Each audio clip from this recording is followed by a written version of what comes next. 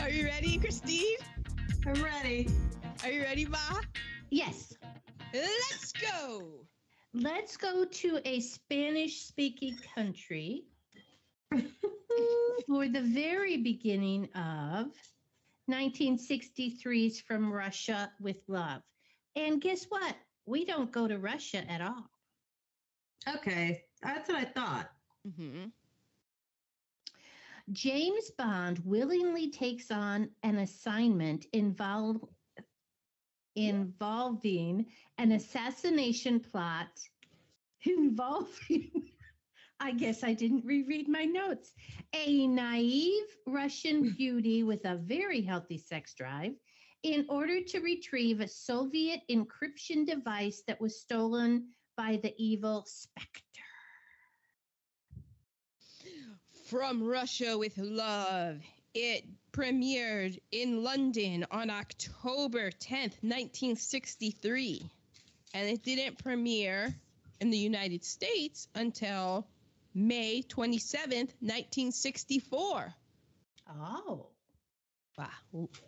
The times, how they did change in those few months. Produced by Harry Saltzman, who did the first 9 Bond films with Albert R. Broccoli. This is their second James Bond film. The first James Bond film is Dr. No. Albert R. Broccoli, a.k.a. Cubby to his friends, was also produced the James Bond films. And in addition to that, which his son and daughter continue to produce to this day. He also produced Chitty Chitty His son Bang and Bang. daughter? Yeah, it got passed down. The Bond films? Yeah, I the didn't know. Broccolis. Oh are my in god, charge I of didn't them. know that. Yeah, I mean, I have that in my positive or heatable is the last name Broccoli, so that's cool. Mhm. Yeah, there's more. I got more on them later. Great. The director is Terrence Young, who also directed one of Gone with the Bush's favorites, Wait Until Dark. Ooh, we did like that one. Mhm. We did. And he also did Dr. No and Thunderball, to name a few. He did a few James Bond films. The screenplay is by Richard Maibaum, who also wrote No Time to Die, Dr. No, Goldfinger, and License to Kill. So he wrote a whole bunch of James Bond films as well. It's adapted by Johanna Harwood, who also wrote Dr. No and Call Me Bwana. It's based on the 1957 novel From Russia, with Love by Ian Fleming, who was a British writer, journalist, and naval intelligence officer. Mm. Mr. Fleming came from a very wealthy British family with banking ties, and he had his father was an MP, very well-to-do. He also wrote the novels Casino Royale, Mm-hmm. Live and Let Live, and for his son Casper, he wrote Chitty Chitty Bang Bang.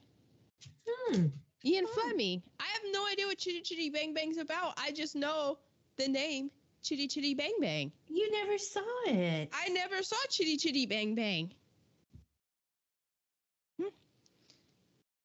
Spoiler alert, it's the movie for next week.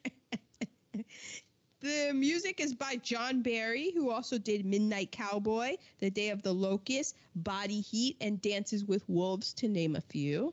Oh, all good. The courts have ruled twice that the James Bond theme song was written by Monty Norman.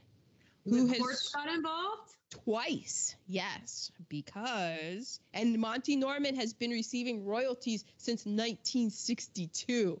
Just cashing them checks. Oh. So for the first film, Dr. No, Norman scored the film, and the theme was arranged by John Barry, who also composed 11 James Bond film soundtracks. And John Barry's like, excuse me, I think I wrote the theme song. And Norman's like, no. Dun, dun, dun, dun, dun, dun, dun. That's me. I wrote the theme song. And the courts have twice sided with Norman. What do you think? Oh, I don't know. There's a whole thing to get involved in it, and I guess the courts and stuff. And then there was libel cases. It's been a whole thing. So I'm sure because that's a chunk of money. it's a nice chunk of change. The director. I think Manziel wrote it. Yes. They ripped off a black man, of course. The director of photography is Ted Moore. He did 7 James Bond films. He also did A Man for All Seasons and Clash of the Titans. Mm-hmm. The editor is Peter R. Hunt, who also did Dr. No, Goldfinger, Thunderball, and he actually got promoted and was able to direct on Her Majesty's Secret Service, which is another James Bond film. So good on him.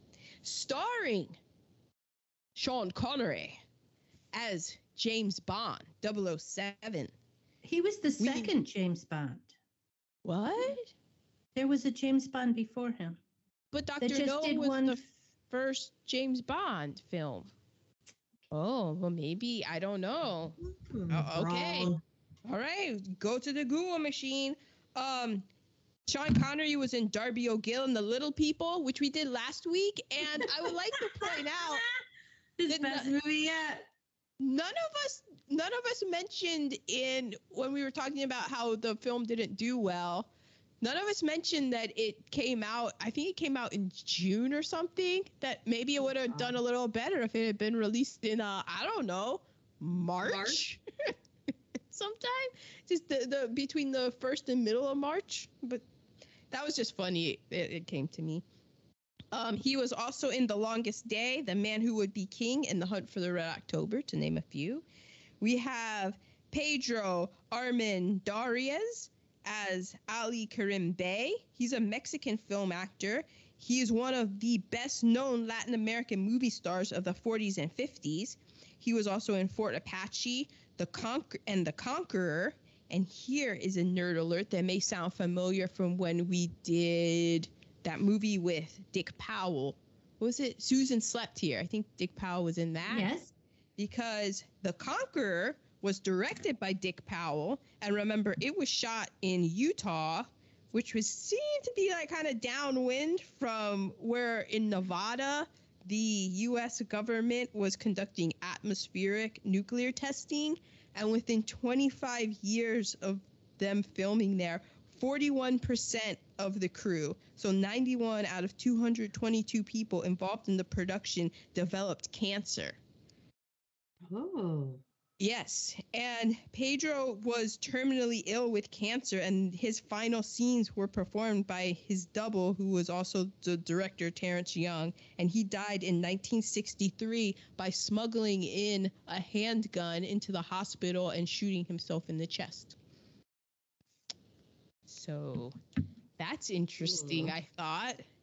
Like 41% of the people on that, because remember Dick Powell went out with the cancer as well. Yeah. We have Daniela Benacci as Tatiana Romanova. She's an Italian actress. She was also in Dr. Kildare and Sokoko Internationals and Codename Tiger. Robert Shaw as Red Grant. A blonde Robert Shaw. He was also in Jaws, The Sting, and A Man for All Seasons. That's what he was in, the Jaws. Yes. Mm-hmm. Okay. Bernard Lee as M,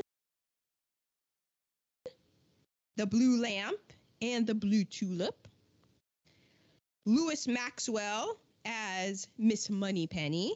She was in Lolita, The Haunting, and Endless Night. Eunice Gayson as Sylvia Trench, a.k.a. the first Bond girl.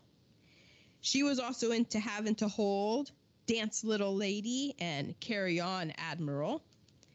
We have Wladek Szabel, who is Kronstein. He was a Polish actor, singer, and director. He was also in Casino Royale and Red Dawn and Nerd Alert. At the age of 16, he was imprisoned in the Nazi concentration camp during the Nazis' occupation of Poland, and he tried to escape twice and was tortured for it. Oh. Yes. And now we have her favorite nerd alert of all time. my favorite nerd alert of all time. As Rosa Klepp, Lottie Linya. Her name was Lottie Linya? Yes. She's an Austrian American singer and actress.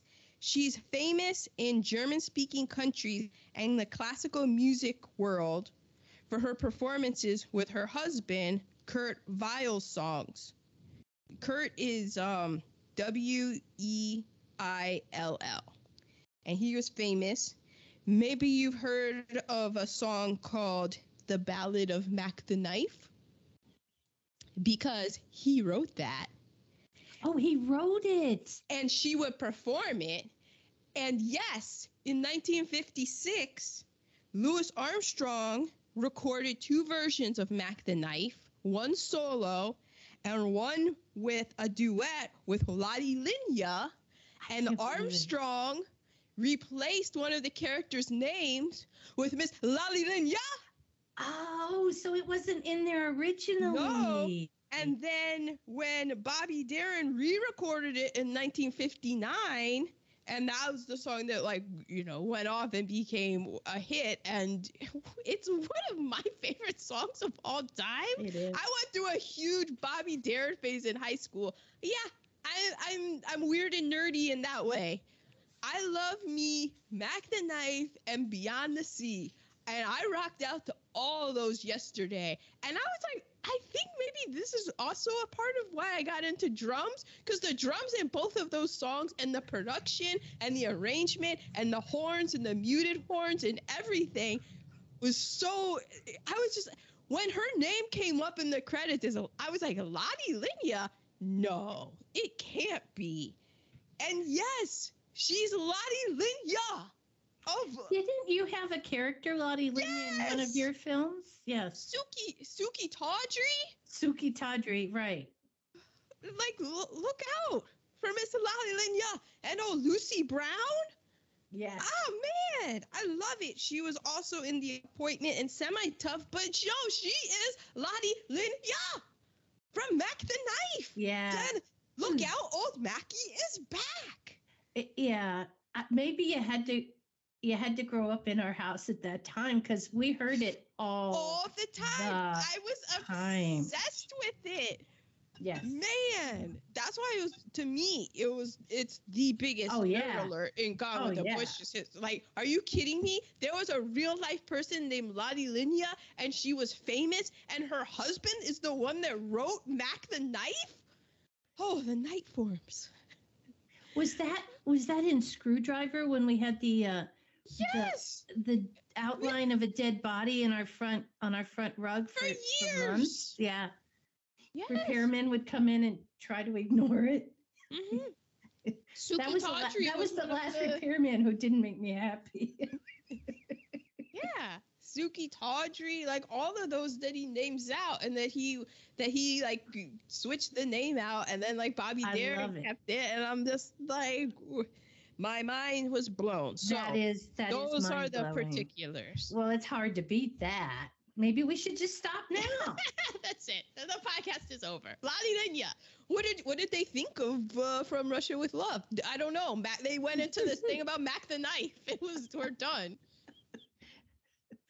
Okay, I'm going to set the table. We have the iconic opening of all James Bond films. Oh, by BTW. Okay, so I looked it up, and they say James Bond was the first. Sean Connery was the first James Bond on film. David Niven played James Bond in Casino Royale. Oh, did they do it? Because Casino Royale was the first Ian Fleming Bond book, so they did. I don't know. But Google it, people. Yeah, figure it out for yourselves, because It was disappointing to me because I was wrong again. Iconic opening of all James Bond films, maybe not all of them, but the ones I know. When he's walking and then he does the quick turn with the gun and hear pa pa pa the gunshots. Uh, it is nighttime at a villa in a Spanish speaking country, and James Bond is being followed by a blonde Robert Shaw. That just is so odd. It is a typical cat and mouse game until Robert Shaw kills 007. And you go, that's the end of the film? Not. It was a dude in a James Bond mask. Then we go to Venice, where we meet the Spectre Ensemble and learn about the Lector Decoder and meet the Bond girl of the day, Tatiana, who is a Spectre spy, right? I mean, she was a No, Russian spy. So Spectre, Lottie Linya's character, she was really working for Spectre, but she was high up in the Russian SMERSH thing, which was their, Secret Service spy thing. And so she was a double agent. So the woman, she was really on the Soviet, like on the Russian side. Oh, she was a Russian Yeah, spy. then. yeah. And that was all part of the plan because it was Lottie Linya who was really part of the Spectre. So she was just a puppet in Lottie Linya's plan. BTW, it's not really about the plot when you're watching a James Bond movie. Of course. Okay, well, it gets to, yeah.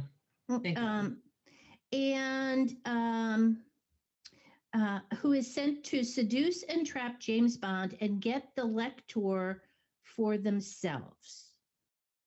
Whoever it was that they were working for, what could go wrong? Yeah, it's basically the Spectres out there trying to wreak havoc, and they want to get James Bond because apparently James Bond killed Dr. No, spoiler alert.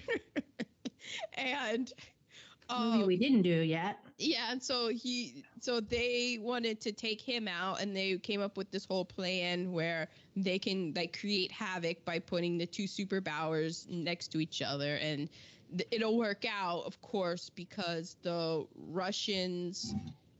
British are going to think that it's a trap, and so and then MacGuffin. Exactly, and it's all cat and mouse and running around and killing people, and so that's what it is. And it's a James Bond movie. It is eye candy. So we are to POC. People of color. Now, I did read something that said James Bond sees, because after Venice, they go to Turkey. James Bond sees an anglicized version of Turkey. Oh, okay. Because you didn't see people of color. Well, the Turkish man was played by a Mexican man. Right. Oh. And there were two black people, and then I have mod notes. I couldn't read where they were. So I didn't see any black people. It was in a crowd scene, very early kind of in the movie. And then we have the anglicized Turkey, and then we have the Romani people. Mm-hmm. And we are going to get into the Romani people in a few minutes in Nerd Alerts. Fascinating. It's fascinating. So as far as cast goes, in this movie, the Romani people are called gypsies. That's what they were called in the 60s, but that is not a that is a out of date term, and it's offensive, highly offensive term to the people who are called Romani, and we'll get into that.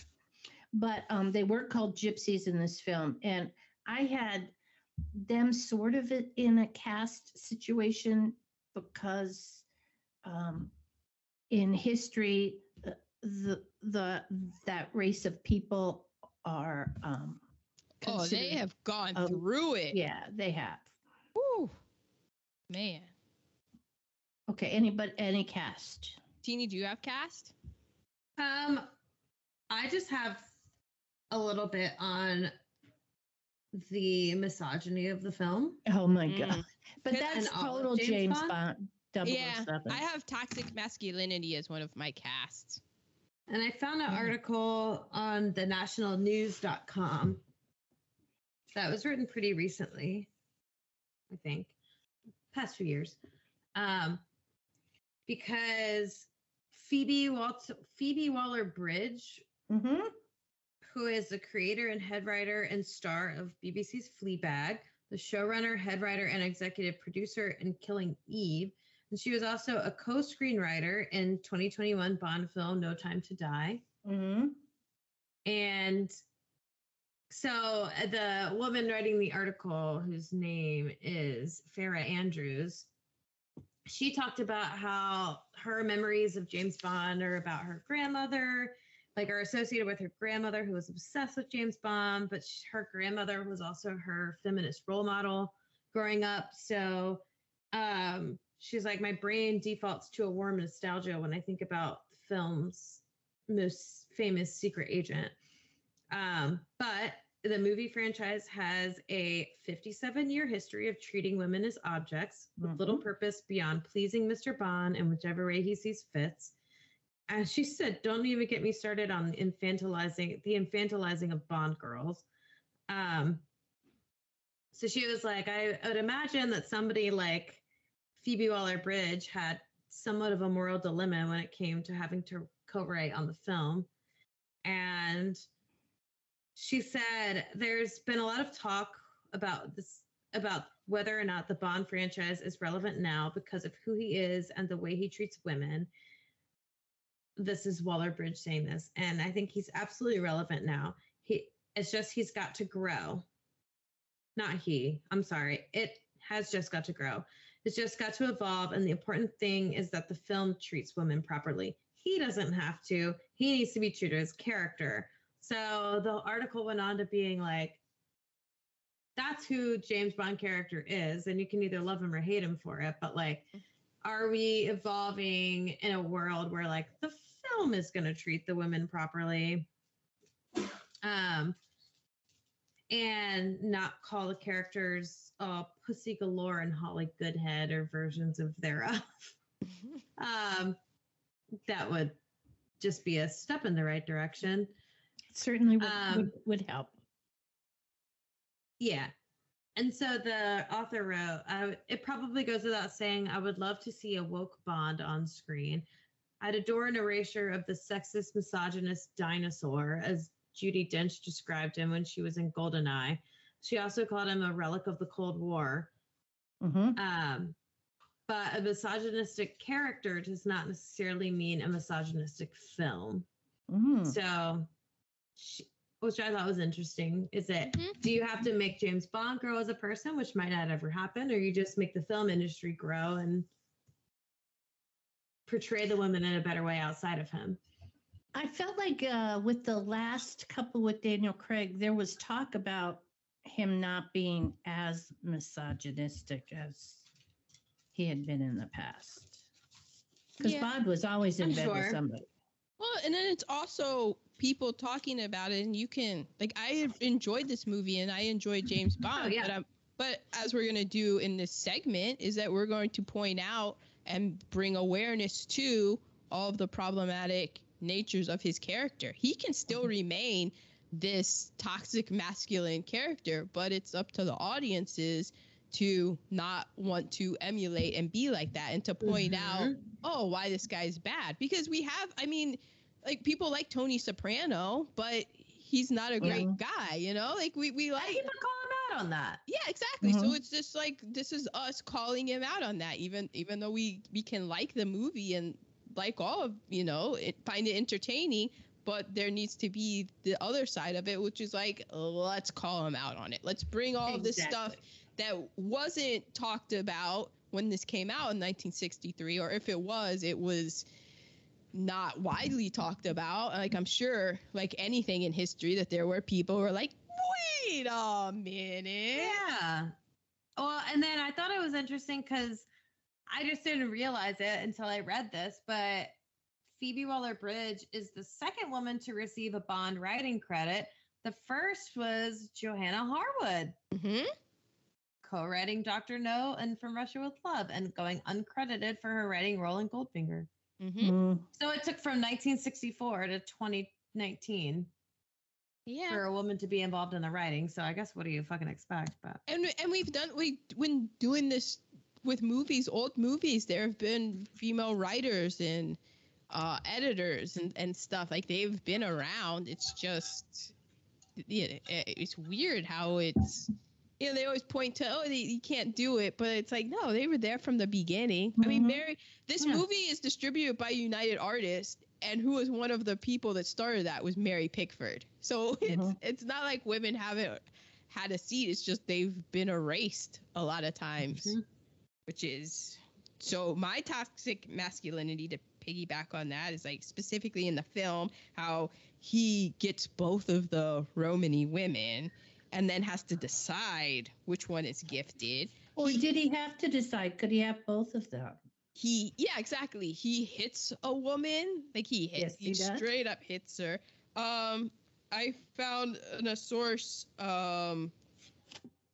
the 2019 article, James Bond is the Patron Saint of White Masculinity, by James DeVore. He says, quote, he's everything men are told they should want to be. Promiscuous, except when it comes to the right, still disposable woman, unfeeling, violent, smart but suave. James Bond is an aesthetic. He's the idea of charm and class with a deeply violent and pretty misogynistic underbelly. In short, he's the patriarchy. I was like, right. Mhm. Right. Damn. Especially of the 50s and 60s, the 70s and 80s. And then, so Bianchi's screen test scene is the scene where she sneaks into James Bond's bed. And one of the actresses who was also up for that role was fired for not having sex with a United Artists executive. Oh And- my God. Yeah. And that scene has been used in the past to screen test other James Bonds and other Bond girls. Yeah. So, just that bedroom scene. And then my other part of cast, of course, is the white supremacy. I mean, they just come down and burn down the Romany spot. Mhm. MI6 bombs the Soviet consulate in Turkey? I kind of was like, wait, wouldn't that be like if China bombed the South Korean consulate in Australia? Like, I don't think that's okay. And then at the end, spoiler, there's a sex tape in this film, and Yeah. it gets tossed into the Venetian canals. I mean, it's just this guy just acting like he owns everything. There was an article, From Russia with Love and its place in the Bond canon. Oh, no, I'm sorry. Well, by Geraldo Villaro. And also a 2020 article, We Don't Need a Female James Bond Because James Bond Amplifies Toxic Masculinity, by Jessica Mason. So she might have said the other quote that I just said. And the other guy might have said this. My notes, that James Bond protects white people from white people. And he says, like, how even if the villains aren't white, that they're just a phone call away from a white guy. Oh, yeah. Yeah. And then, quote, the secret to James Bond's international success is simple. He's a thug trained to wear a tuxedo, a killer who can make small talk at a fancy dinner party. He is, in his way, a metaphor for all civilization, a barbarian who cleans up nice. Women can play that easy.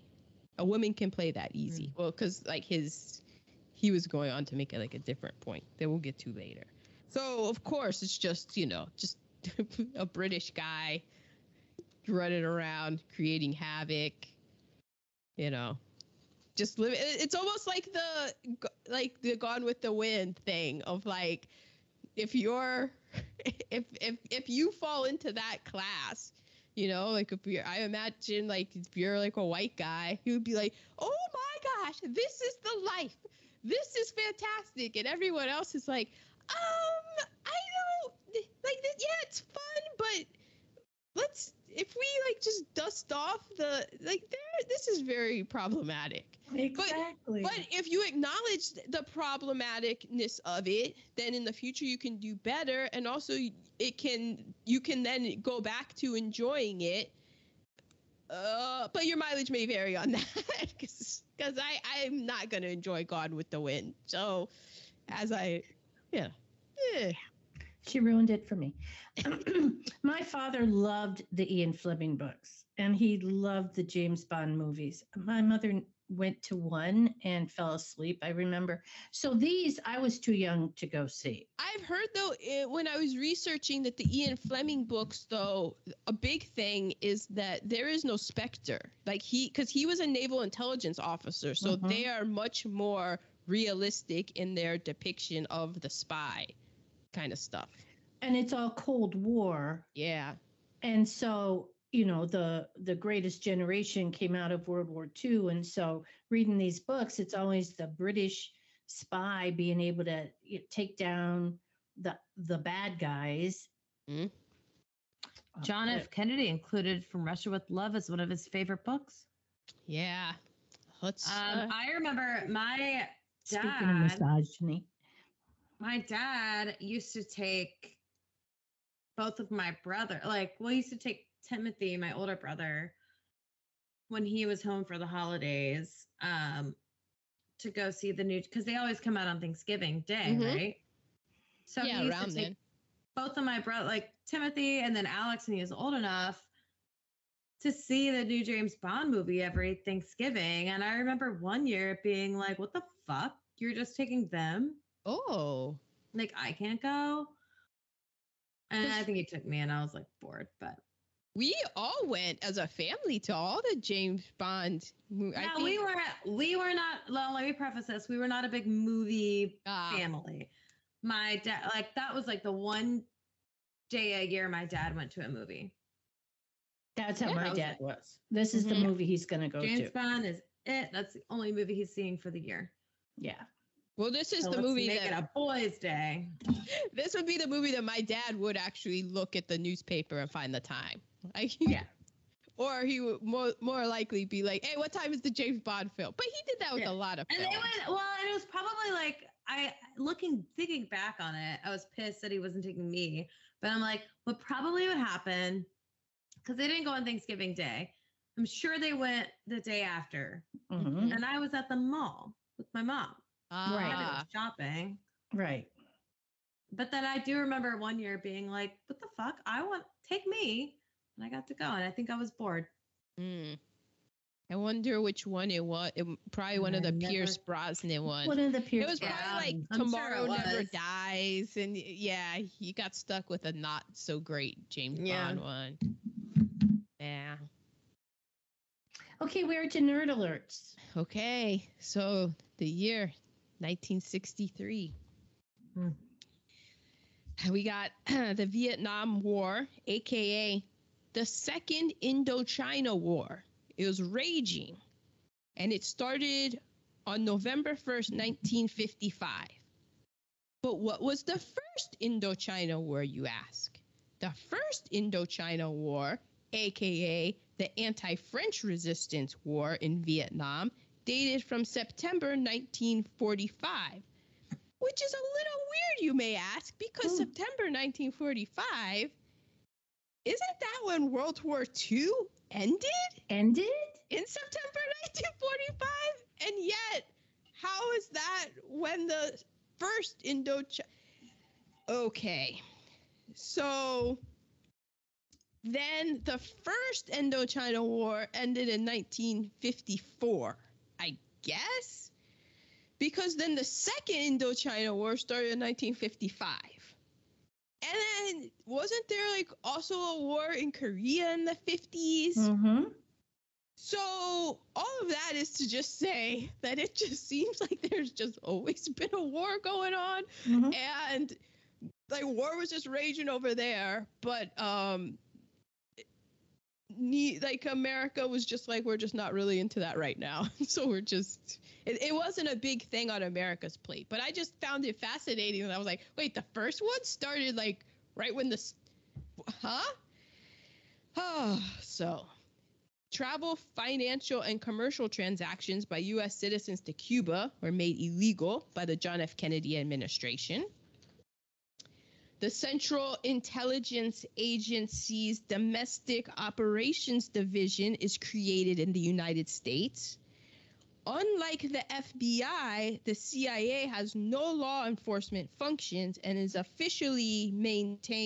mainly focused on overseas intelligence gathering with only limited domestic intelligence collections and other things such as flooding inner cities with crack cocaine. But don't look there. It's just kind of interesting how like the CIA, it's like, oh, it's for outside, but then they in 1963 came up with a thing for America. Let's not go too much into that. Patsy Cline was killed in a plane crash. Mhm. She was only 30 years old. She was only 30. She was only 30. Oh, wow. Wow. And here for Women's History Month, she was the first woman to wear pants at the Grand Ole Opry. Oh, my God. Well, I'm sure that they And were. people were pissed. Oh, I'm sure they were bespeckled, bedazzled. Yeah, they were none too happy about that. General Grand Ole Hospital. Opry? Yeah, Grand Ole Opry. General I'm trying to look at Hospital the picture. debuted on ABC. Really? Is it still on? 1963. Yes, it is. It's one Oh. that survived. Wow. Port Charles, Luke and God. Laura.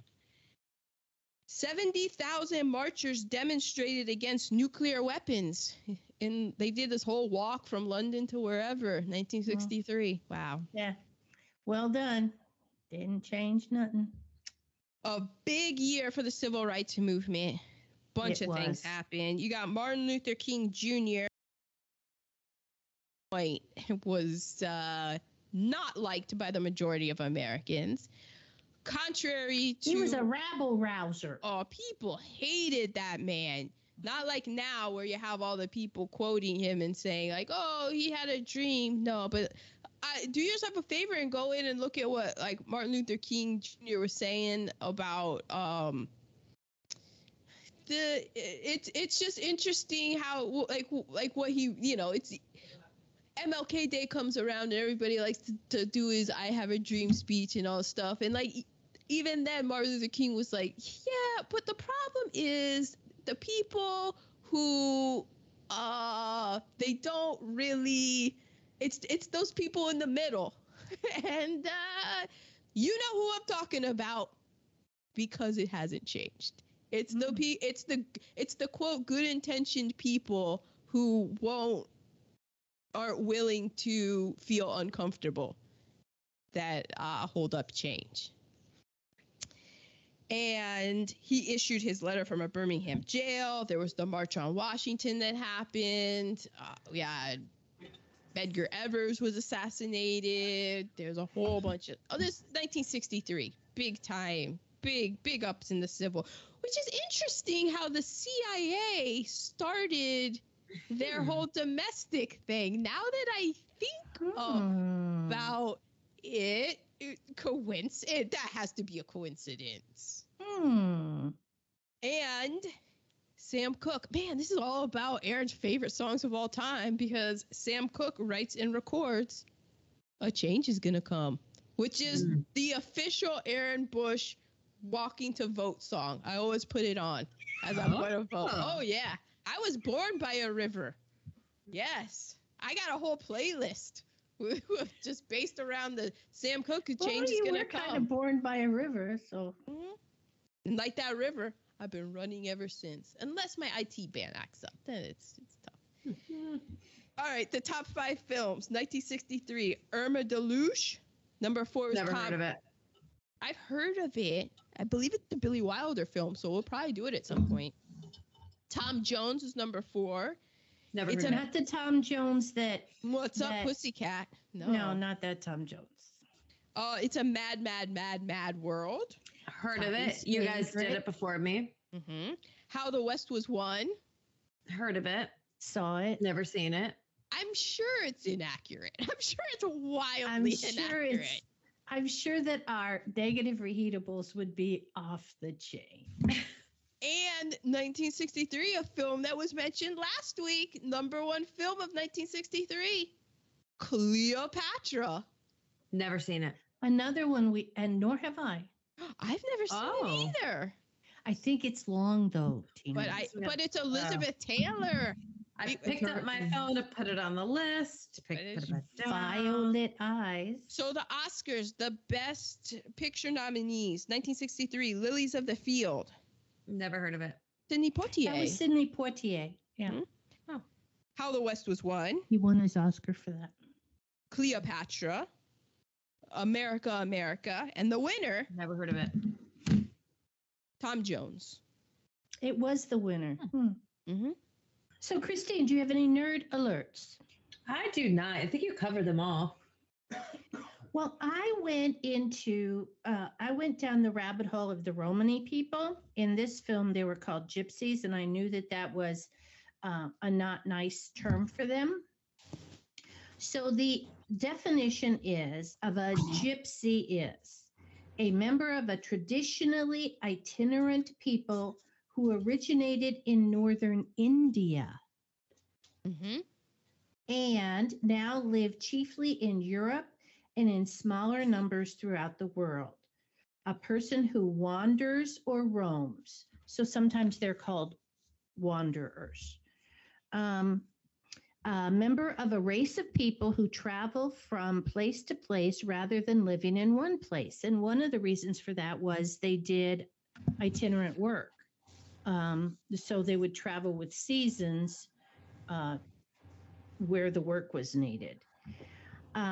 Because they were originated in northern India, they were originated in northern India, but they got the term gypsy because people thought they came from Egypt. Just like our American Indians are called Indians because old fuckboy Christopher Columbus thought he landed in India. So people just saw me like, you look Egyptian, right? James Bond 00. Do you have a flag? No, you look like you came from Egypt. Gypsies. Right. What? It's tea time. You are a darker color than you are supposed to be, and therefore, some are Christian and some are Muslim. The word gypsy in German, it's Zigeuner, which means untouchable. Oh, those Germans. Thank you, German people. They mostly live in Eastern Europe and they move with their seasonal jobs. But didn't they also move a lot because people were just like killing them and burning them? And they had and they carry a lot of baggage with them, not like, literally, but when I was growing up, you'd hear stories of the gypsies would come and steal infants. And they were always, and they were they were other. They were the boogeymen, like in, there are other groups of people who get labeled that, and they're one of those groups that, they're bad. I mean, he said it. The Germans said untouchable. They're gonna steal their money. You can't trust them. They're dirty. Right. All they're always horrible things. Tricksters. Yeah. They're gonna listen to this. They're gonna gyp you out of your money. Yes. Gyp for gypsy. That's why you shouldn't really say that. Derogatory. Exactly. Mm-hmm. Exactly. Which I didn't realize until like a couple of years ago. Mm-hmm.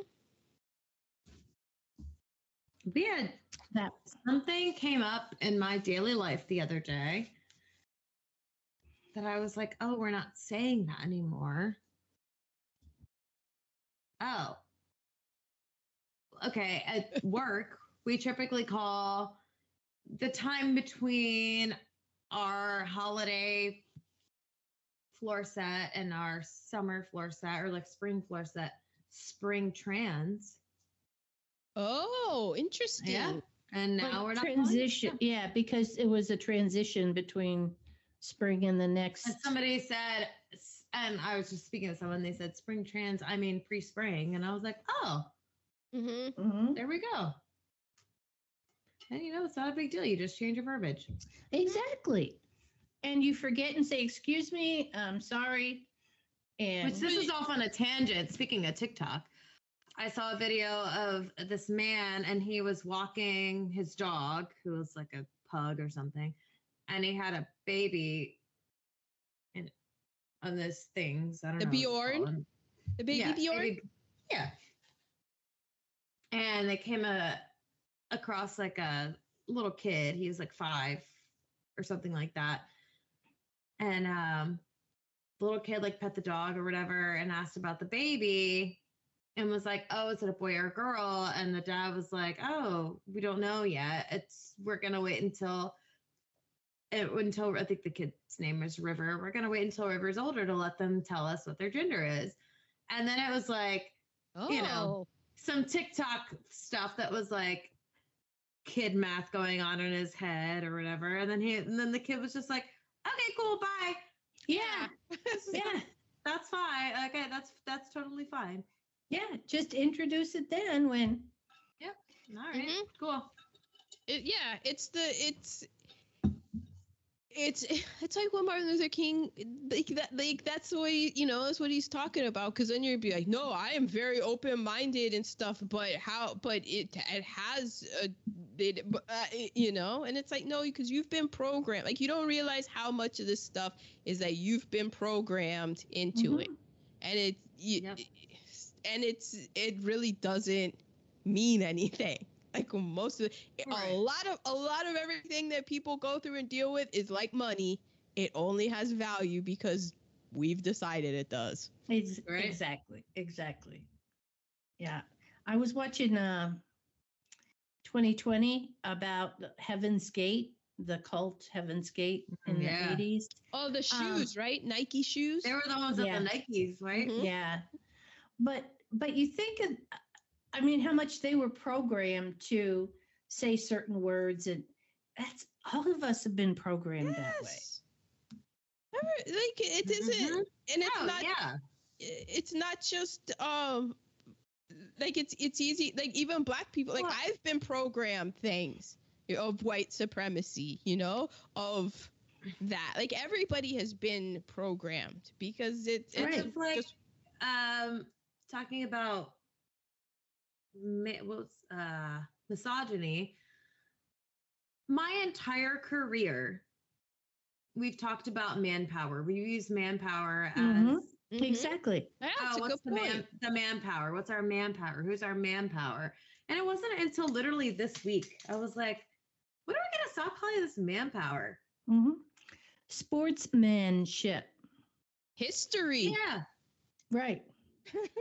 Exactly. Yeah, history. her story, story. right? They story. Why do we have to assign gender? Exactly. How about it's just the story? Story from the past. Okay, we are to reheatables. Negatives? Positive. Oh, we start with negatives. Yeah. Because here at Gone with the Bushes, we Well- always end on a positive note. Oh yeah, that's us, huh? I said tanning oil, and then Adam pointed out that it might just be massage oil, but then I just wanted to leave that in there, that tanning oil is still a negative. No matter who you are, you should not be using tanning oil. It was actually Ma? baby oil back in the day. Mother? Or- Yeah, where you just fried your skin. Let's replace that with some SPF. Would you like to see all one of of the the- sunspots? One of the greatest like when Teeny joined the family, was the fact that when we went to the beach, somebody set an alarm. Like, the first time we were like, what is this? We have to The first year, reapply? I got very sunburned. The first Sunscreen? year, remember, I got sunburned right away.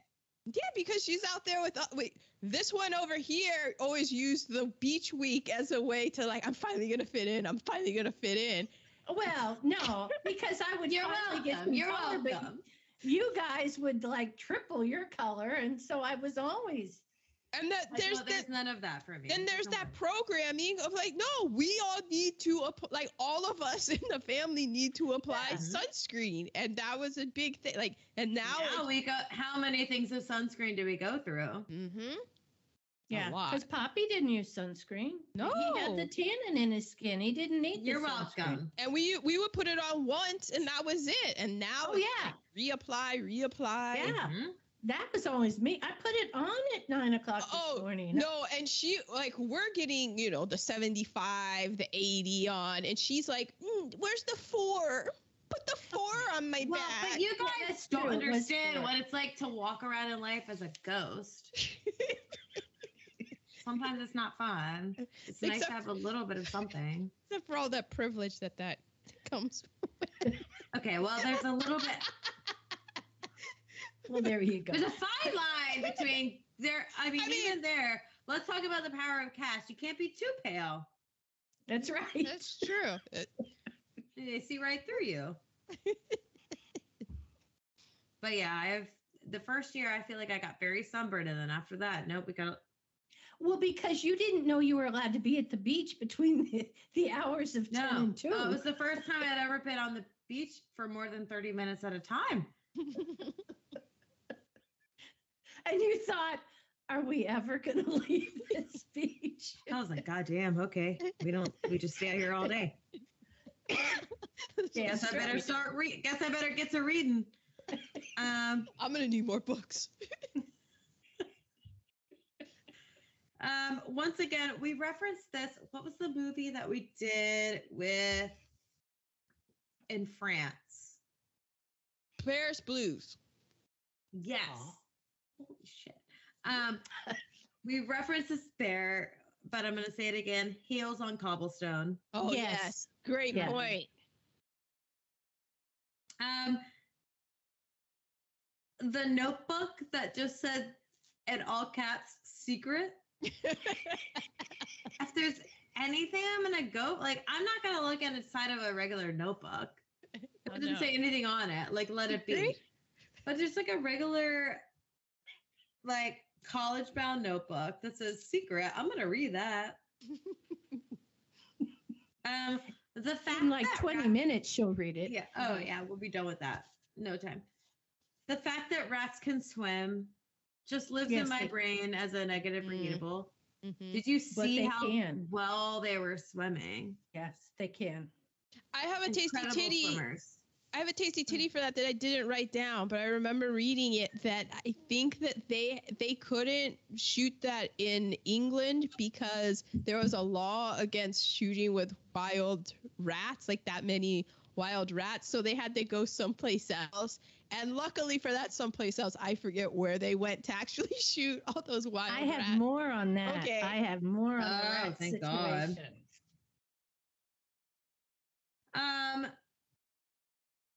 James Bond, dick as he is, the quote, from this angle, things are shaping up nicely. Yes.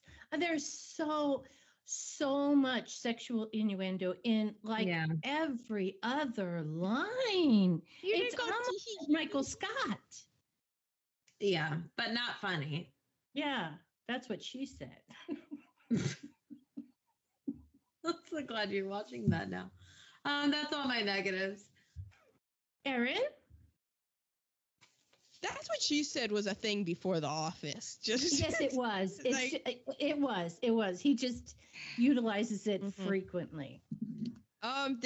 It's good, but it's bad. Just the James Bond's gunmanship and this Yeah. just the shooting from the hip, just all of it, just very reckless. And always hitting somebody. Yeah, and just woo woo pew pew, just hilarious. Judging somebody's fitness by just one punch to the midsection. She was like, "Is he ready? He did have brass knuckles, though. He's He's fit enough." Okay. what was her Wait, name? was he sucking in his belly for that scene or what? Yeah. What was her name though? Lottie Colonel Lynn Young. Klebb. Wait, Clem. Okay.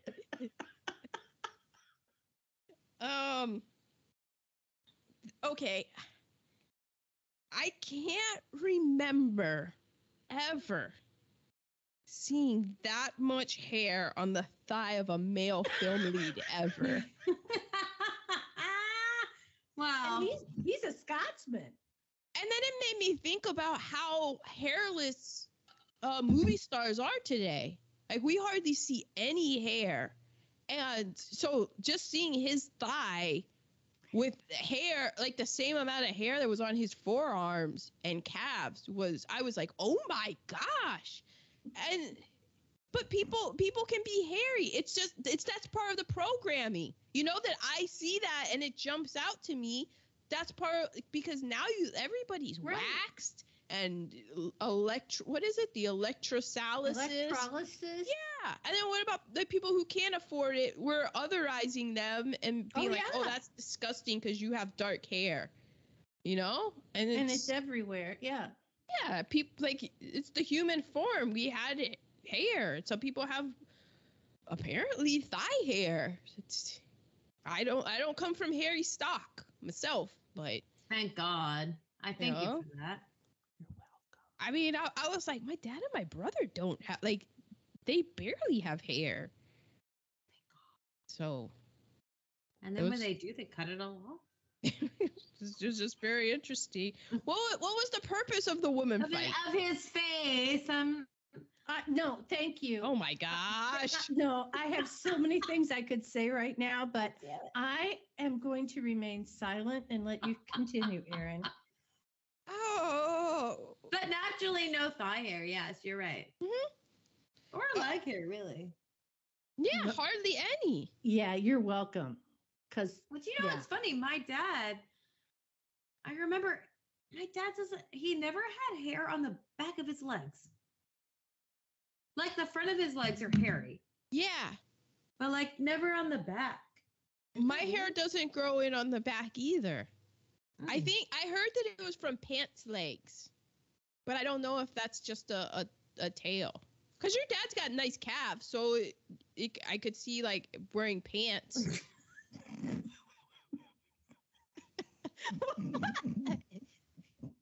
He's a walker. He walks a lot.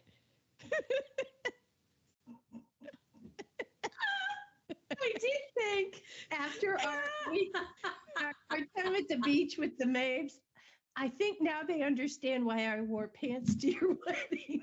Oh, I get it. Why do you have hairy calves? No, just really ugly. Oh, Maz, really ugly. Here's something for the listeners. She's got really ashy legs. That woman don't like lotion.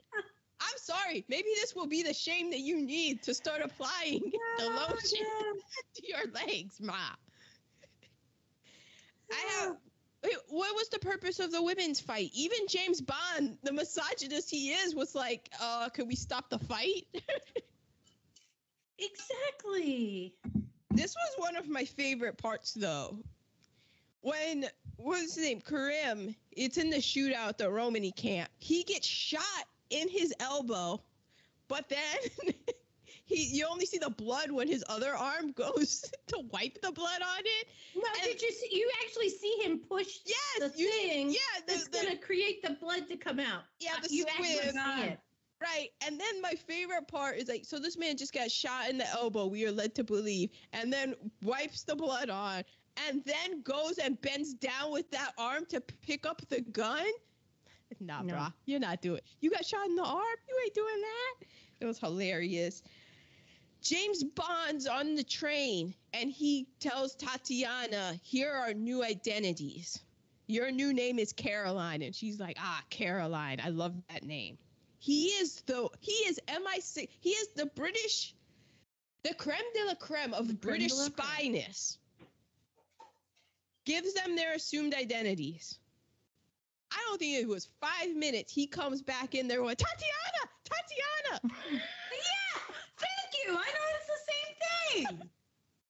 Bitch, my name's Caroline. Like, what did you just do? Come on. Oh my gosh. You're supposed to be a professional. Drugging anyone's drink, especially a woman's drink. Yeah. Just very bad. Although that drug looked like something I wish I had in my medicine cabinet. No, Ma. Am I right? She could probably tell you what it was. That's why we get along. I shouldn't say that. We should probably say this offline. But one of my go ahead. Best memories when I knew you were going to be okay. I'm gonna have to cut One- this out. I know what it is. We were still in Richmond, and we were going to go to New Orleans for vacation. So we were driving from Richmond to DC, and we were leaving the dogs with them for like it was like very early in relationship times. And I don't know what's going on, but my armpit was really hurting. I felt really sick. Like I felt like I had the flu. And I was like, oh my God, I just really feel bad. I thought I had the flu, and I went to the doctor, and they were like, oh, you have an infection in your armpit. I had done a mud race the day before. Don't do this. Don't do a mud race. Oh, don't worry. Yeah, don't worry. I had shaved my armpit. Oh, I got You're an not supposed to infection. do that. That's what got the How British did I people know? killed. How could I know? I got an infection, and I had a flight, and I felt so bad. And she was like, oh, I have some painkillers. Do you want some extra? And I was like, yes, absolutely, of course. Oh, the bonding. So I remember How did we that. get on that topic? because you guys both wanted to be drugged like Tatiana Oh, did. yes. Yeah, but I want to do it myself. I don't want somebody to do it to me. No, yeah. I need to have control over that. That's right. Yeah, your agency. The fallacy of the talking killer. How the bad guy, he's just telling all the play. Like, he had the drop on James Bond, but he's got to explain everything to him to let James Bond formulate a plan. I know. Why to get do out they of do all it. that talk and just shoot? Yeah, but that's the thing. That's part of the fun. And then finally, this is the thing that really got under my skin and really took me out of this film. When it was supposed to be sexy time, the whole time I'm thinking, because I am a California resident and I try to be mindful of my water usage, he left that motherfucking shower running the whole Oh, she yells at me every time she comes home. Water is a finite resource, people. Oh. The water we have on Earth is the water that was here when the dinosaurs were here. And all of the pollution that has happened. It's, I mean, we like to think that because there's a whole ocean of it that we have everything. And I'm just like, man, look at you just leaving the shower running. Those are my negative reheatables. Well, mine are, those bathing suits were supposed to be sexy. I remember when those bathing they suits were. You didn't think they were? Okay, well, to each his own. begging James for sex, literally begging him. Ain't nobody that good. Slapping Tatiana. You gonna tell me that you wouldn't beg Paul Newman? No, I don't think I. You just wouldn't think it was begging. Because it would never have happened. I mean, why? No. Okay. Wait. Where was I? Slapping Tatiana and the rats. Yeah. Rats are never good. But now we are to positive reheatables. Mm-hmm. Okay, I'll start. Mine. Go ahead, Christine. My positives. The first one is having the last name Broccoli. Yes. Pretty cool. Persian rugs. Oh, I've been to We saw a lot of. so many rug stores in my life as a little kid. Yeah. Yeah. Yeah. That's where you got all those rugs. Yeah. There was a lot of different Ah. places that we went to with just stacks and stacks of rugs, and they would just flip them and be flipping them. Yep. Man. Yeah, I like those. You're going to inherit some. Thank God. The hotel they were at, because rugs are expensive, turns out. That's one of those things as a kid you never realize Mhm. until you're an adult and you have to spend your money on rugs. Rugs are fucking expensive, especially if you have a dog that likes to pee on things. Right. Yeah. Belly dancing. I have that. Oh, as a yeah. positive. She was Incredible. Yeah, I mean, I It's have not. so I've never seen belly dancing like that. it's athleticism Oh just my on god, display. Oh yeah. that undulation of the entire torso. No, that was unbelievable. She's got active glutes. Um, I might save this for my MVP. So I'm not going to say that yet. And then traveling by train the rich way, Mm-hmm. like having your whole boudoir. That seemed like fun. Like if I could go to Las Vegas, if I could, like, okay, we go to Las Vegas and include 2 to 3 days for train travel, but traveling like that, that seems like fun. When we come to New York, we're usually in business class. But one time we did the little place where you have your own bathroom in the What? compartment. But listen, so there's one seat facing backwards, which I cannot do. Yeah. One seat facing forward. Next to the seat facing backwards is the toilet. Right there. Like there's no Like no partition. door? No. No, I don't like that. Oh, so you No. just have to drop your pants right there? Yeah.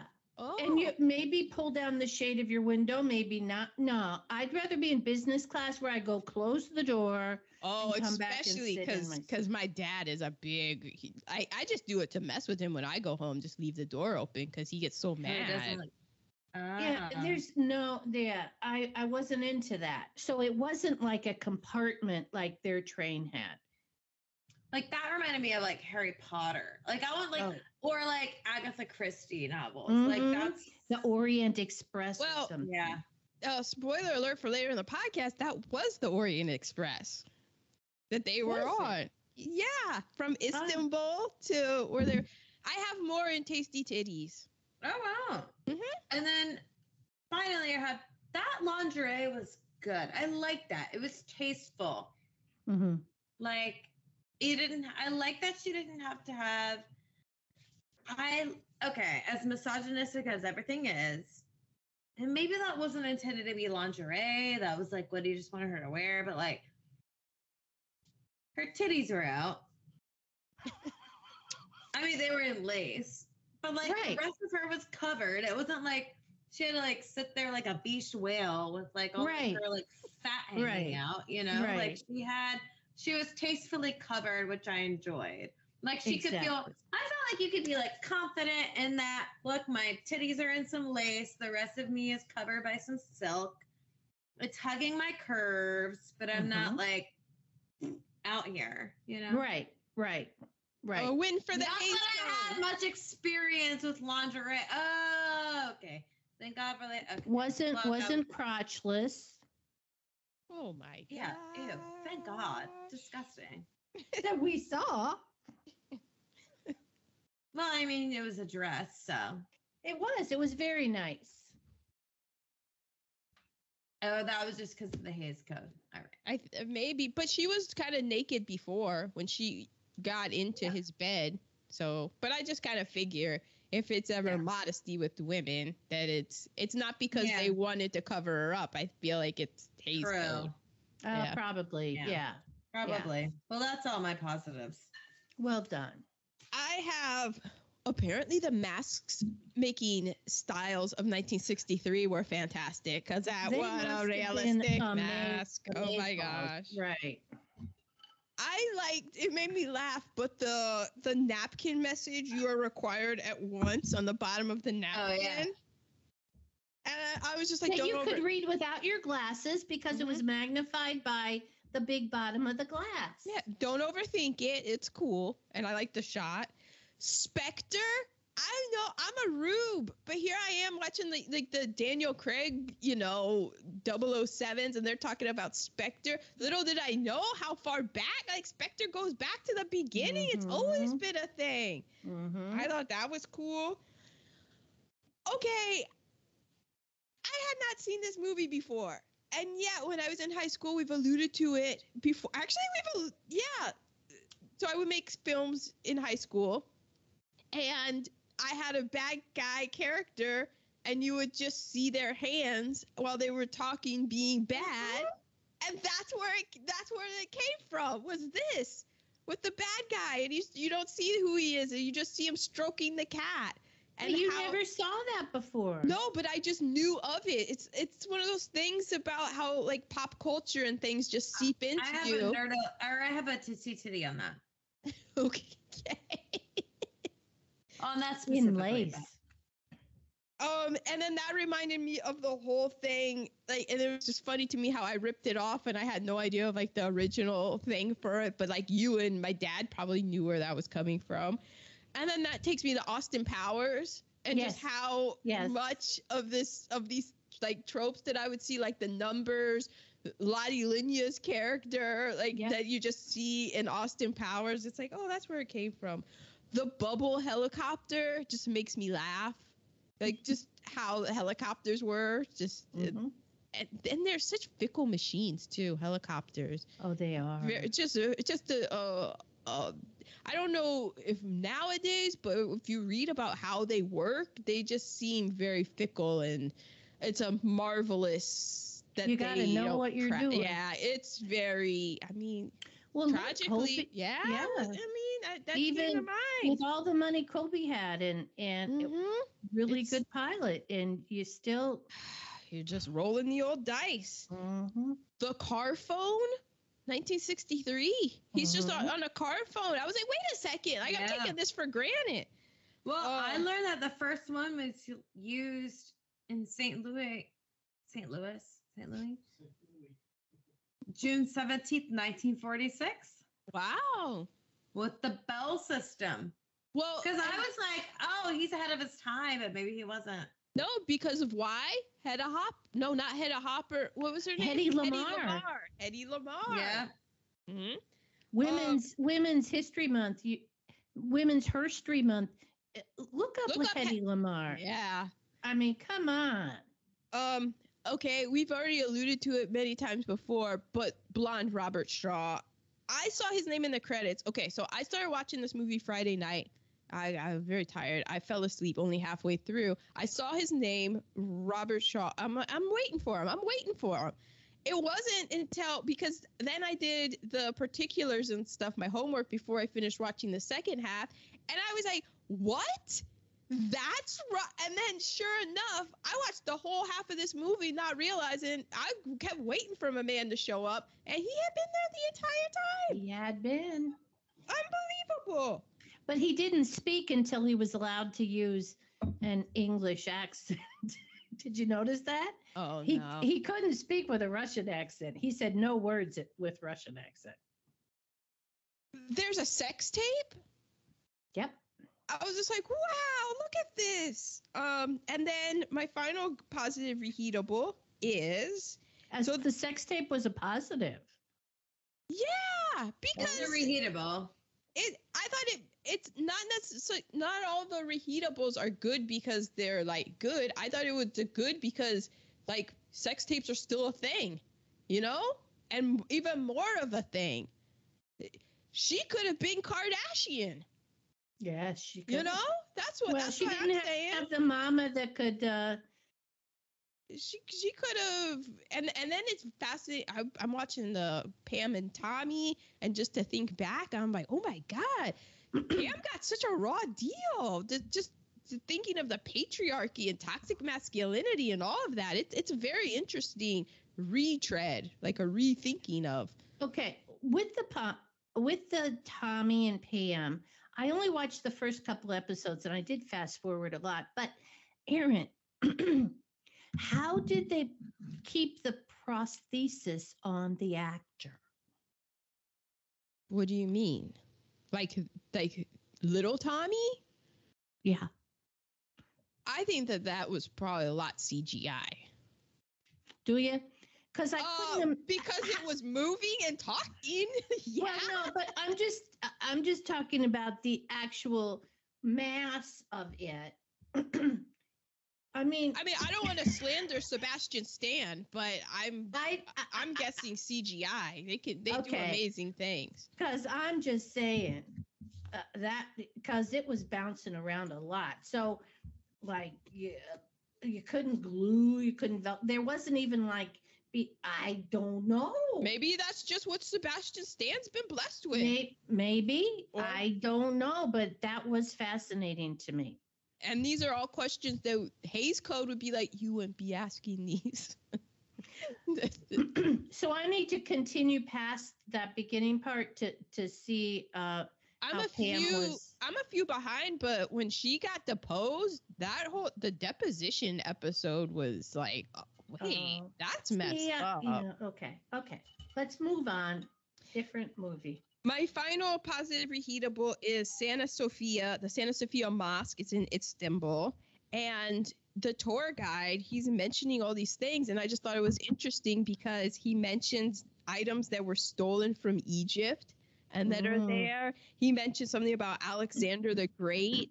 And I thought it was just interesting. It just goes to show you how there's always been wars and people have always been taking things and bringing them back. And then I looked up and I saw in 2007, as of 2017, the United States has been at war 222 years out of 239 years. Wow. God.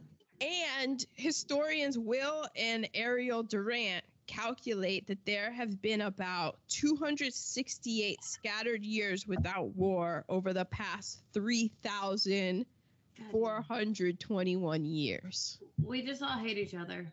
So it is. I know that in these times, I just say that because I know in these times where we have all this information all the time, in the past we didn't have phones with information all the time, and that it can seem very like this is the end, and just very depressing. But to know pretty much throughout humans' entire existence, we've been fighting with each other. Yeah. I get comfort in that.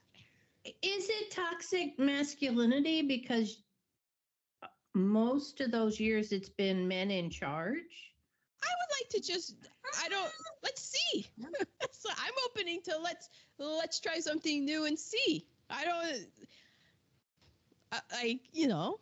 mean, we got some wild women in the United States government that would point your cap to be like, oh, Sure do. Do you think that things would be better if they were in charge? So, Well, there's that. Some women with some 3 names and whatnot, just being wild out in these streets. So. Color names. So my positive reheatables. What I have always loved about the Bond films is the scenery, the settings. It was a beautiful film. Yeah, usually it's Europe. You get to see really high class casinos and cars and clothing. I love that. Colonel Klebb, I loved her. I loved La Nina. I'm so happy. I had a camera like James Bond had, the kind where the top flipped up at his belly. I didn't have the recording device in it. With the power pack? Yeah, I didn't have that, but I did have that kind of a camera. Where is it? It's long gone. In the trash. Yeah. Many years ago. She didn't recycle. No, we didn't recycle in Cincinnati, Ohio. So now we are to quotables. I find the parallel amusing. It was at the very beginning and it was James Bond, but I have no idea what they're talking about. Probably women and sex. Probably. And then when Colonel Klebb is walking through all the people who are training, and she goes, there's nothing like experience. And they go, I agree. We use live targets as well. Those were mine. I forgot to write down any of mine. There was one in the end where he was like, well, sometimes it's just not your day. And I didn't write it down. So I have none then. I have when Klebb was making forcing what's her name, Tatiana, to go along with her this plan. She was like, "Then you will not leave this room alive." I was like, "What a toxic workplace! Am I right?" James Bond, when he's shown his fancy briefcase, he's like, "That's a nasty Christmas present." And when he gets to Istanbul with somebody, they're explaining it. They're like, they basically say, this is the Cold War in a nutshell. They follow us, we follow them. It's an understanding we have. The driver. Yeah, it was the driver. And then one of his things, because a guy escapes from a woman's mouth, because that doesn't call attention to your escape, buddy. Yeah. He's like, she should have kept her mouth shut. Yeah. See, I stayed away from all of the misogynistic quotes, which was 95% of the film. I counted it because it was the painting on the side of a window. So I was which reminded me of The Great Gatsby. Oh, was it that? Yeah. With the billboard with the glasses. Yeah, his glasses. Yeah. Mm-hmm. And then this is something that you guys would probably have picked up on, but I, being an unsophisticate I am, didn't pick up on it. But when James Bond goes, red wine with fish, well, that should have told me something. I did find that amusing. Would you like the white Chianti? I was like, no, I want the red. Because I was with him. I was like, I want the red. Give me the red. But unsophisticated. Those are my quotables. Okay, LVP. Oof. My runner-up was the women's fight. I mean, it was just not necessary. Mm-hmm. But my all-time LVP was giving James the choice of two women. They had nothing to say about it. Yeah. But they were two other women. So it's not like, who cares? Right. Jeannie? My LVP, my runner-up is James Bond's toxic masculinity, which we touched on. And it's hard not to love. It's so crazy to me because we still love him for it. Like, yeah. Like you watch it and I'm like, oh, he's still like, ooh. He's so freaky, but if he approached me in a bar and I were single, like, yeah, you know. Even when he saw the hairy thighs. No, I don't know. If I saw the hairy thighs, that might have been a game changer. The hair, I'm out. But my real LVP is the plot. And you talked about this earlier, but like when we were watching this, I was like, this is my problem with every James Bond and like honestly action movie is the plot. I couldn't understand the issue. And like they really want this device so bad that they're gonna kill all these people to get it. It just seems so silly to me that like all of the and every James Bond film that I've ever seen, the plot seems so silly that like they are making such a big deal over this one thing that they're gonna murder everyone that they come across. Right. Because it's just the MacGuffin. It doesn't matter. It's just the thing to get us so that we just see like all the Mission Impossibles. Like literally every action movie. And that's why like I feel like that's why my attention goes away is because like there's literally no reason for you to be doing this. Right. Except for that's why I can't tell you all. That's why I was like, what, Spectre? Because I just zone out and I get like with Mom, I'm looking at the locales. I was like doing everything else. In 10 minutes of the movie, I was like, so wait, why are we doing this? What's the device? Like, what are we doing? Like, I had to summarize the plot. It was like, how do I do this?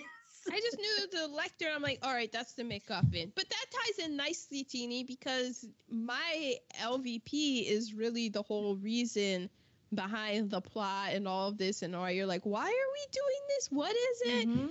My real MVP of this LVP. is LVP.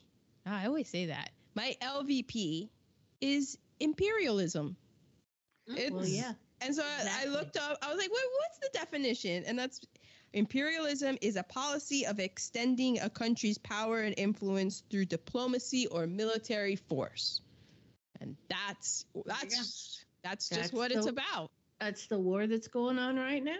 It's always has been. Always will be. Yeah. It's the why are we blowing this up? That's why I just like now I'm just like yada yada. MacGuffin, imperialism, MacGuffin. Right. Imperialism equals testosterone. Maybe. Well, only because we don't have enough. We haven't been given the opportunity to prove if we are in fact just as horrible as the toxic masculinity. Well, that's true. You know? And then that's going to happen and it's going to break my heart. Yeah, it's just like toxic femininity Yeah. rears its ugly head. But let's get to that point, shall we? Let's just be allowed to try. Yeah. Okay, MVPs. Mine is the scenery. It's always been the scenery, the background, the eye candy. Mm-hmm. Well, mine at first, my runner-up MVP is the theme song. Oh yes, Thank you. Oh my God. Yeah. Well, and I should have mentioned this in my MVP or my positive readables, but the video games that have come from James Bond, like just the James Bond legacy. If anybody played the James GoldenEye, my brother did. I did, shit. but he was obsessed with it.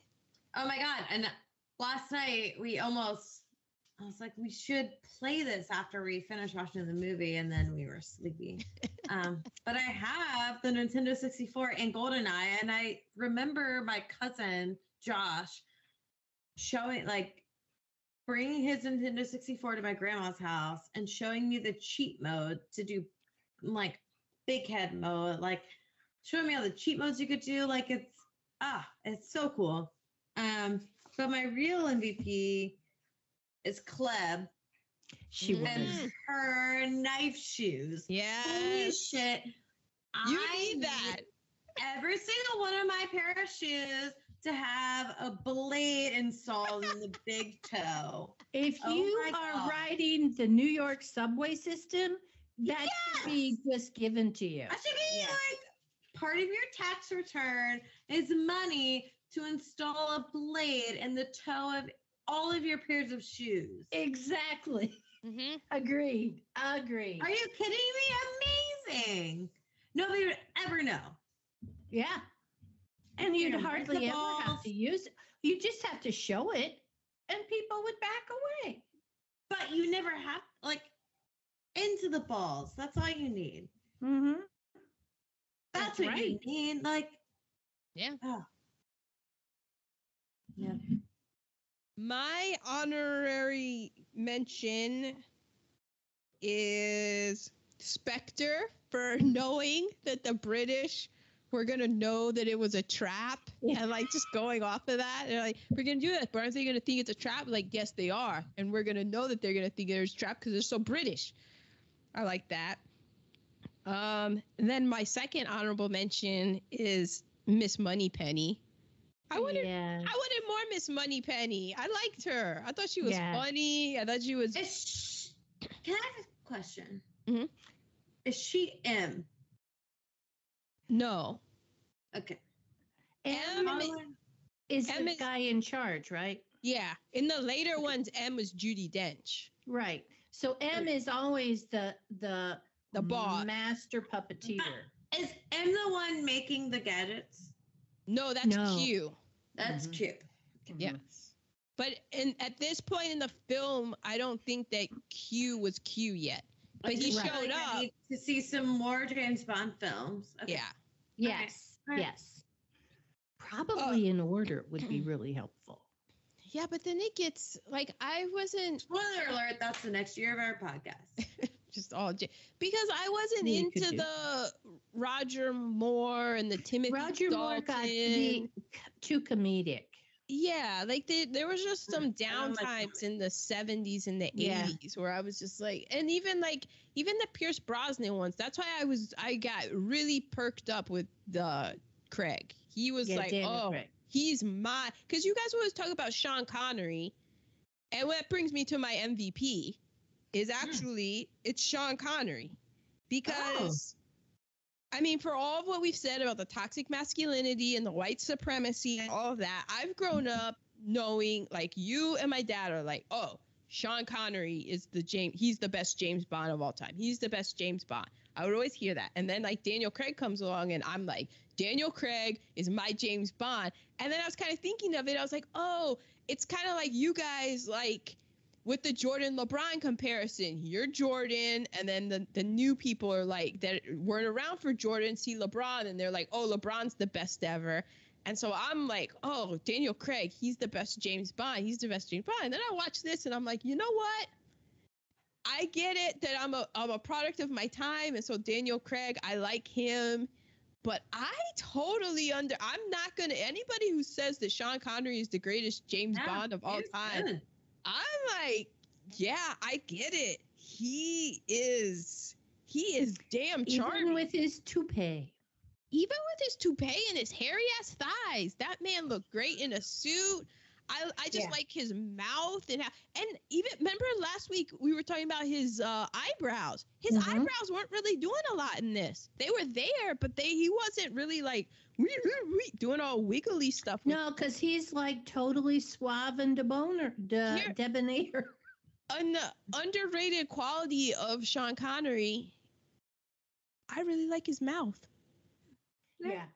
I just thought I was just all in, and I'm like, you know what? I don't care. It's a toupee. I get it. And it's just funny because I'm of the age where I only knew Sean Connery as an older man, and I was like, Right.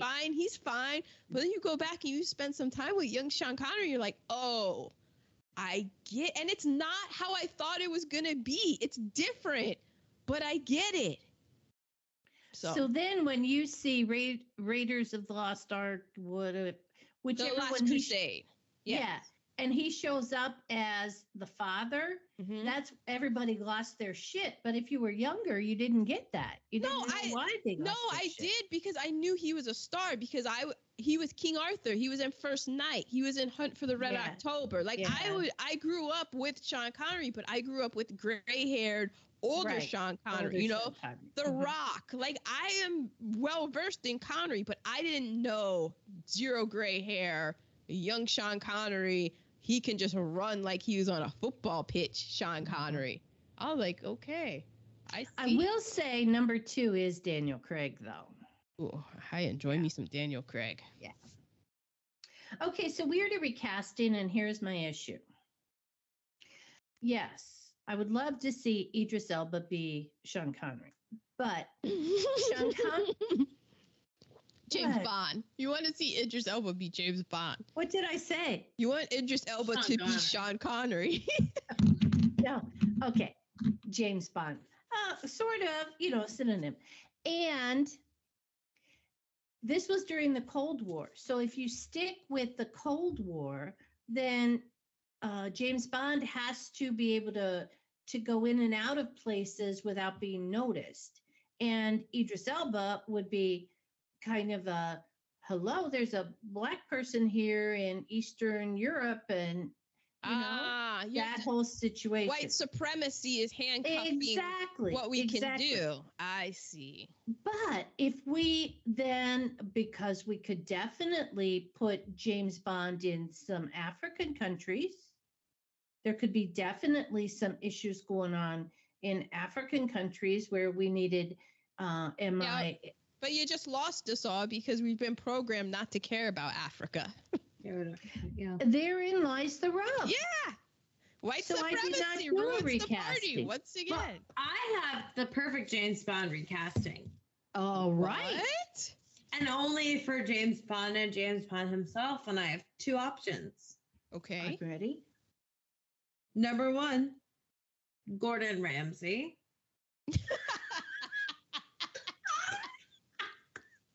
And number 2, Paul Hollywood. Oh my God, Paul Hollywood. Why am I on board? His And belly. there you go. They could go anywhere you need them to be. I That's kind of like true. this. I kind of That's true. like this. That works. All right. Mm-hmm. Okay. Wow, Teeny, you just came in like a wrecking ball with She that. did. Perfect. Came in like a wrecking ball. Okay, so mine, I was like, all right. The weird thing about James Bond, like, I don't know if we can like recast this specific movie, but then I'm like, all right, who's going to be the next James Bond? Because that's the whole thing. So then Right.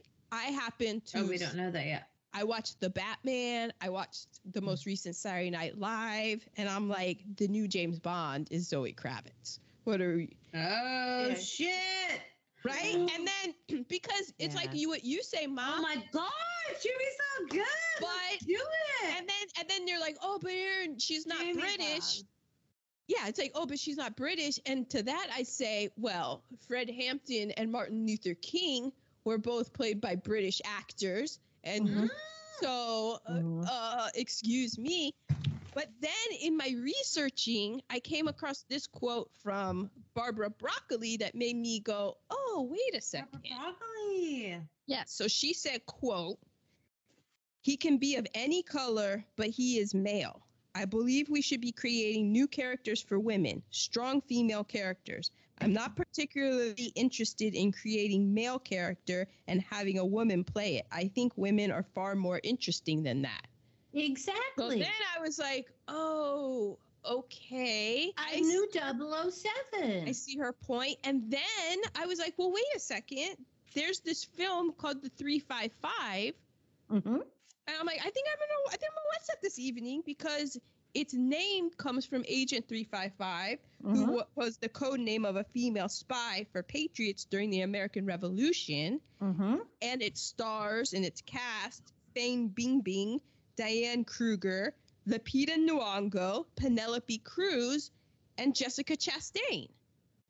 So I'm just kind of like, well, Right. they Right. did James Bond. So I understand where Barbara Broccoli is coming from. I do think Wait, that Zoe So Kravitz. she said they can't.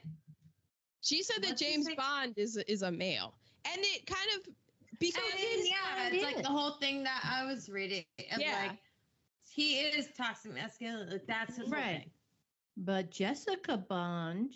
and also then it goes. People are talking like Harry. Is it Henry Golding? Like, I just don't want James Bond to be a white man. I would like it to be like an Oh, they were Asian talking about man. Henry Or- Cavill. But here's the thing. When Sean Connery took over James Bond, he wasn't Sean Connery. He had been in this Darby O'Gill movie, which we did. So the thing about picking James Bond now is that it needs to be somebody that we don't really Unknown. know about. Unknown. Yeah. Because there's like that Reggie Page guy Yeah. from Bridgerton. Richard Jean. Regé Jean. Yeah, but it needs to be somebody. We need to find the next Connery. We need to find the next Right. Daniel Craig, but Right. not as a white man. Like, I would like Right. to see it be, Yeah. because then it gets into, it's like make James Bond more representative of the world, and Right. also like he can't lean on his like white masculine thing. Like, he's still gonna have his masculine angle, but he needs to like throw that in, add that little spice into the world. Yeah, you move know, out of the Cold War Yeah. era. Mhm. Yeah. And just Oh, expand it. So Zoe Kravitz could do Right? anything. Yes. Oh, yeah. Oh, my God. Yes. Oh, I am okay. So we are to Tasties. Tasty Mhm. titties. This was Sean Connery's favorite James Bond, as it was the favorite of Daniel Craig and somebody else.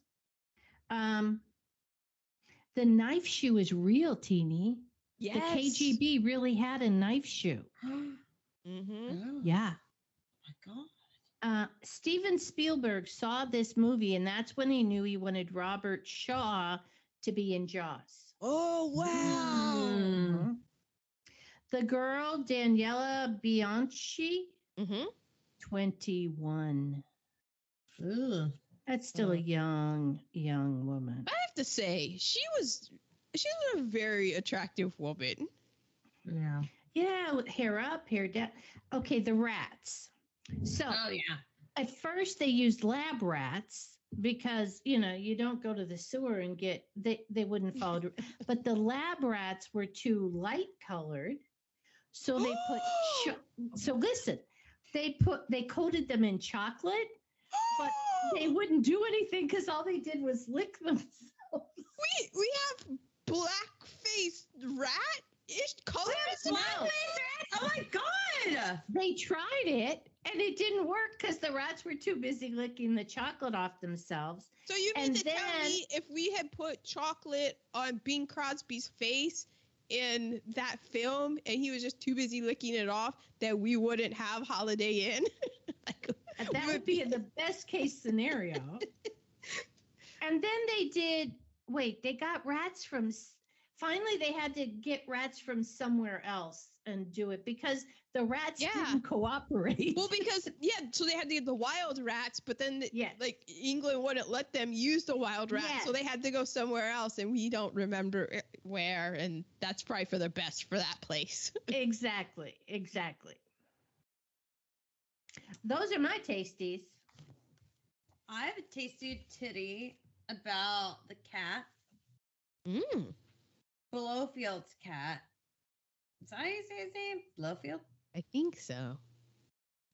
Oh no. So I read an article. It said, like, obviously, if you've seen a Bond film, you've seen a villain sitting in a really large swivel chair, always with a facial scar, petting a white cat.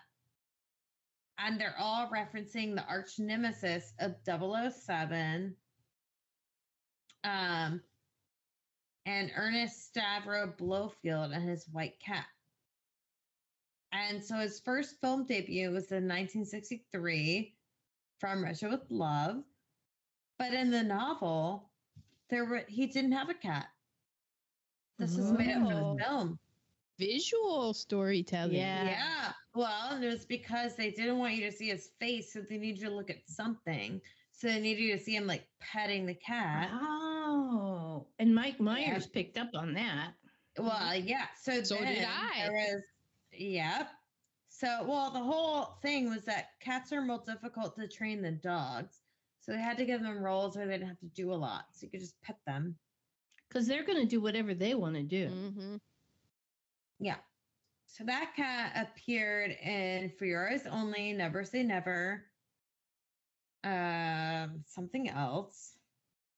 But then he became inspiration for Austin Powers movies. Enter the Dragon with Bruce Lee, where the villain has a white fluffy cat. Inspector Gadget. That's where I got it from. Yeah. Dr. Claw has a pet. Yes. MAD Cat. Giovanni was leader of Team. Oh, and then in Pokemon, Giovanni was the leader of Team Rocket and had a Persian cat. And then there was a children's movie, Cats versus Dogs. And the Persian cat was the leader of Mr. Tinkles. He was the leader of all the evil cats. Mr. Tinkles. That's adorable. Yeah. But yeah, I was like, oh, that's totally Austin Powers. But then I was like, oh my God, Inspector Gadget? Pokemon? I didn't remember Inspector Gadget, but Aaron liked Inspector Gadget. Oh, I loved Inspector Gadget. Yeah, you did. Loved it. I have that there are a bunch of film innovations that came from this this film. So this was the first one that had of the James Bond films that had the pre-title sequence that became a mainstay. The Blowfield character, aka number 1. The secret weapon is a gadget whole thing. Mm-hmm. The postscript scene at the end. the theme song with lyrics. You know how everybody's like, "Oh, who's gonna sing the song?" Yeah. That was a whole thing. Rita Coolidge sang one of them. Tina Turner, Billie Eilish, like so many, Adele, so many, Paul McCartney, like so many people. Yeah. The James Bond will be back in the credits. This was the first time that happened. Yes.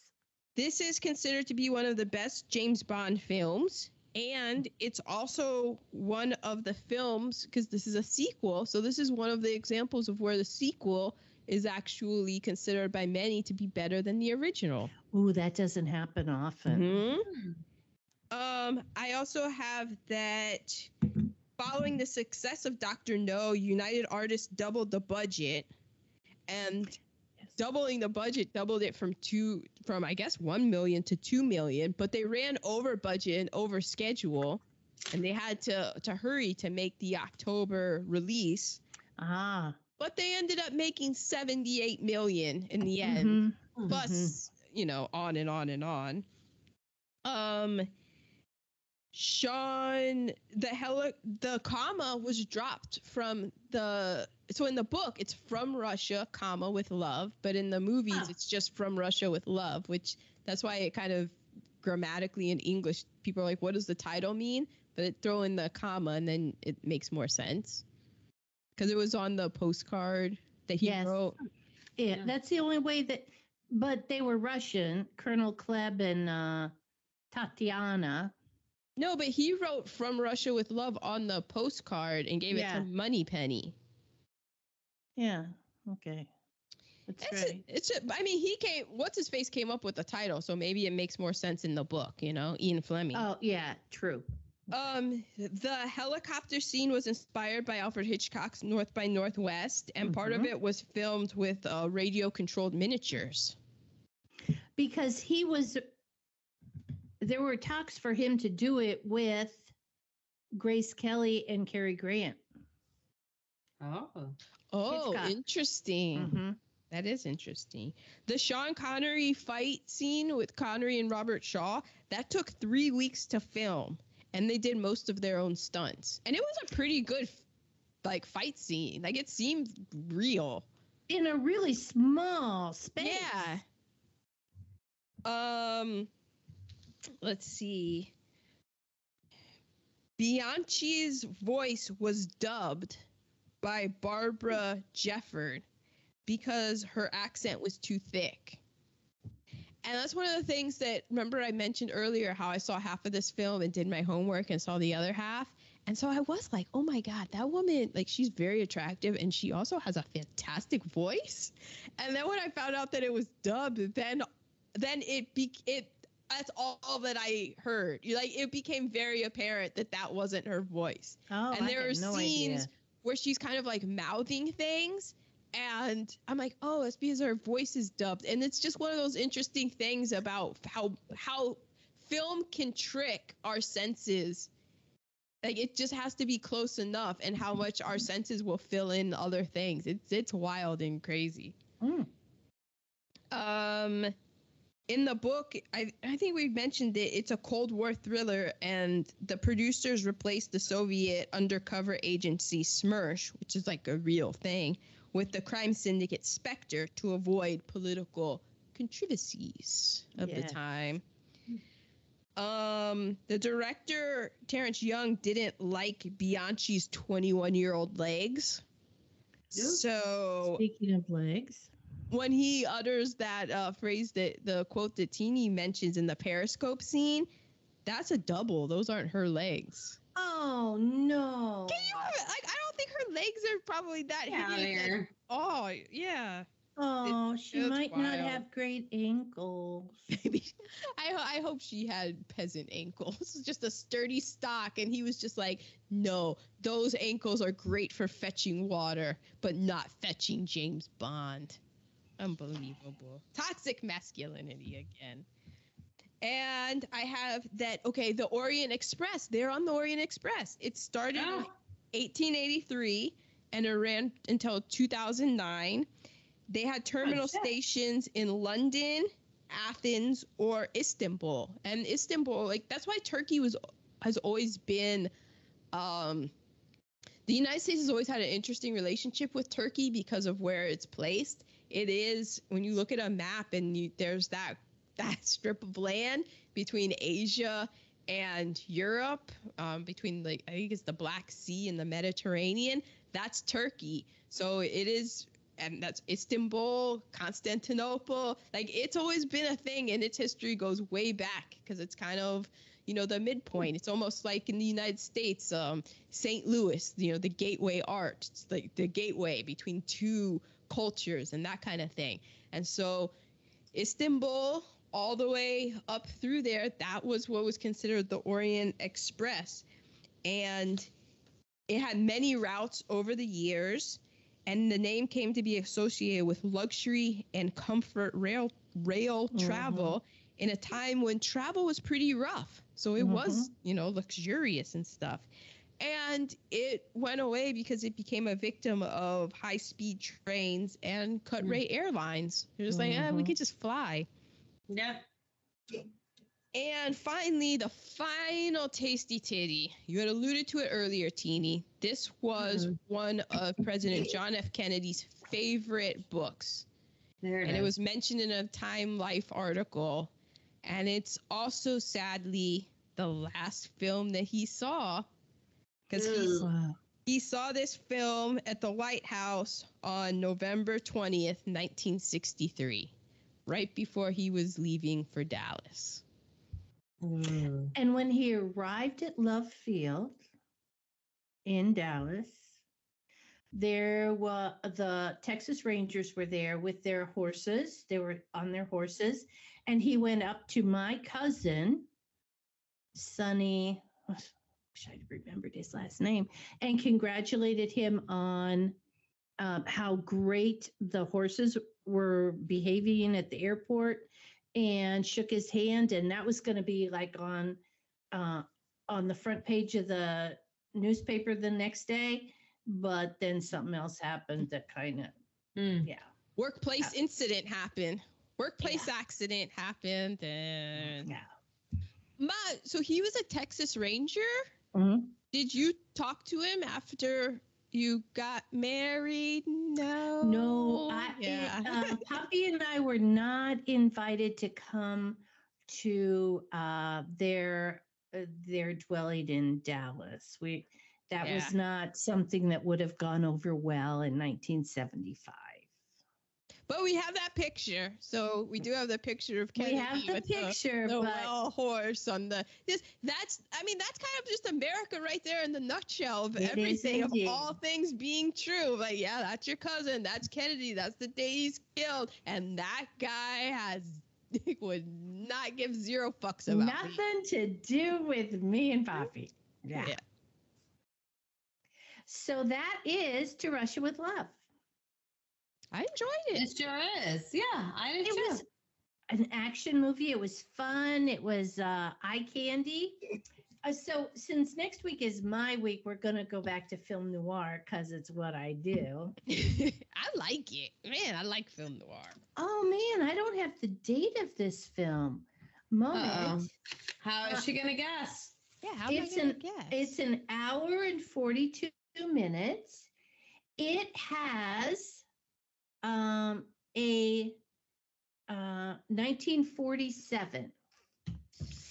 It has someone famous as the lead, but we know the lead as more of a television personality than a film personality. More of a television personality. It is based in London. Setting is in London. And Christine, it's about a serial killer. Oh, I love that. You're welcome. It's based in, is the star of it like a British fellow? Because it's more of a TV star?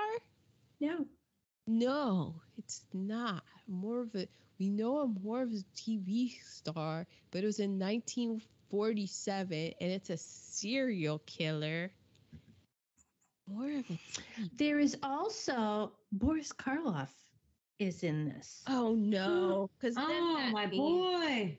Where might Boris Karloff go? Stop Googling, Aaron. I'm not see Googling. Googling. You're I'm not cheating. Googling. I'm looking at my notes. She's cheating. I see her. She's I see her cheating as That's well. how this happens. She cheats every week. Exactly. And she's not going to get this. Do you see this? I win. Yeah. High five, Christine. More of a TV. Maybe I can guess the TV star. Dick Van Dyke? No, No. 1947. Jack Benny. No. 1947. More of a TV star, and it's about a serial killer Mm-hmm. It's a film noir based in London. based in London. Never heard of this You film are before. And Boris Karloff. He's not even like one of the top 3 leads. Well, but he would he's have in been it. very old, like on his downside. All right, who's the star? Lucille Ball. Oh my gosh, No. Lucille Ball? I have just blown their mind. Thank you. I just want this to go down in Gone with the Bushes history. Oh Oh, my so god. I don't think you've heard of it. No, then what is it? I haven't heard of it. It's called Lured, Lured. A serial killer is using Are we able to watch this, Ma? Have you the checked? personal ads to get victims. This is And- like the Tinder swindler. I can't Yes, wait. and we can watch it on Apple TV, I believe. It's Apple TV. I did check to make sure we Okay. could watch it. Yeah, I've never Oh, heard of this. This is I know. I am so proud of myself. And Lord. Lucille Ball, we love. Oh, I love. I have a tattoo of her. Exactly. So she is in, a drama. I'm in. Okay, listeners, next week we go to London, 1947 London for a serial killer with Lucille Ball. Is she going to be doing a British Ooh. accent? God. I have no idea. Are we going to watch this movie and be like, yeah, she needed to go to TV? Probably. That's probably the reason that then in a few years, she and Desi started their Desi Lou Productions. It worked out fine for her. But I just know serial killer kind of rings with all of us. Say Film no noir I more. love. And 1947. There we are. Well, there you go, listeners. All right. Bye.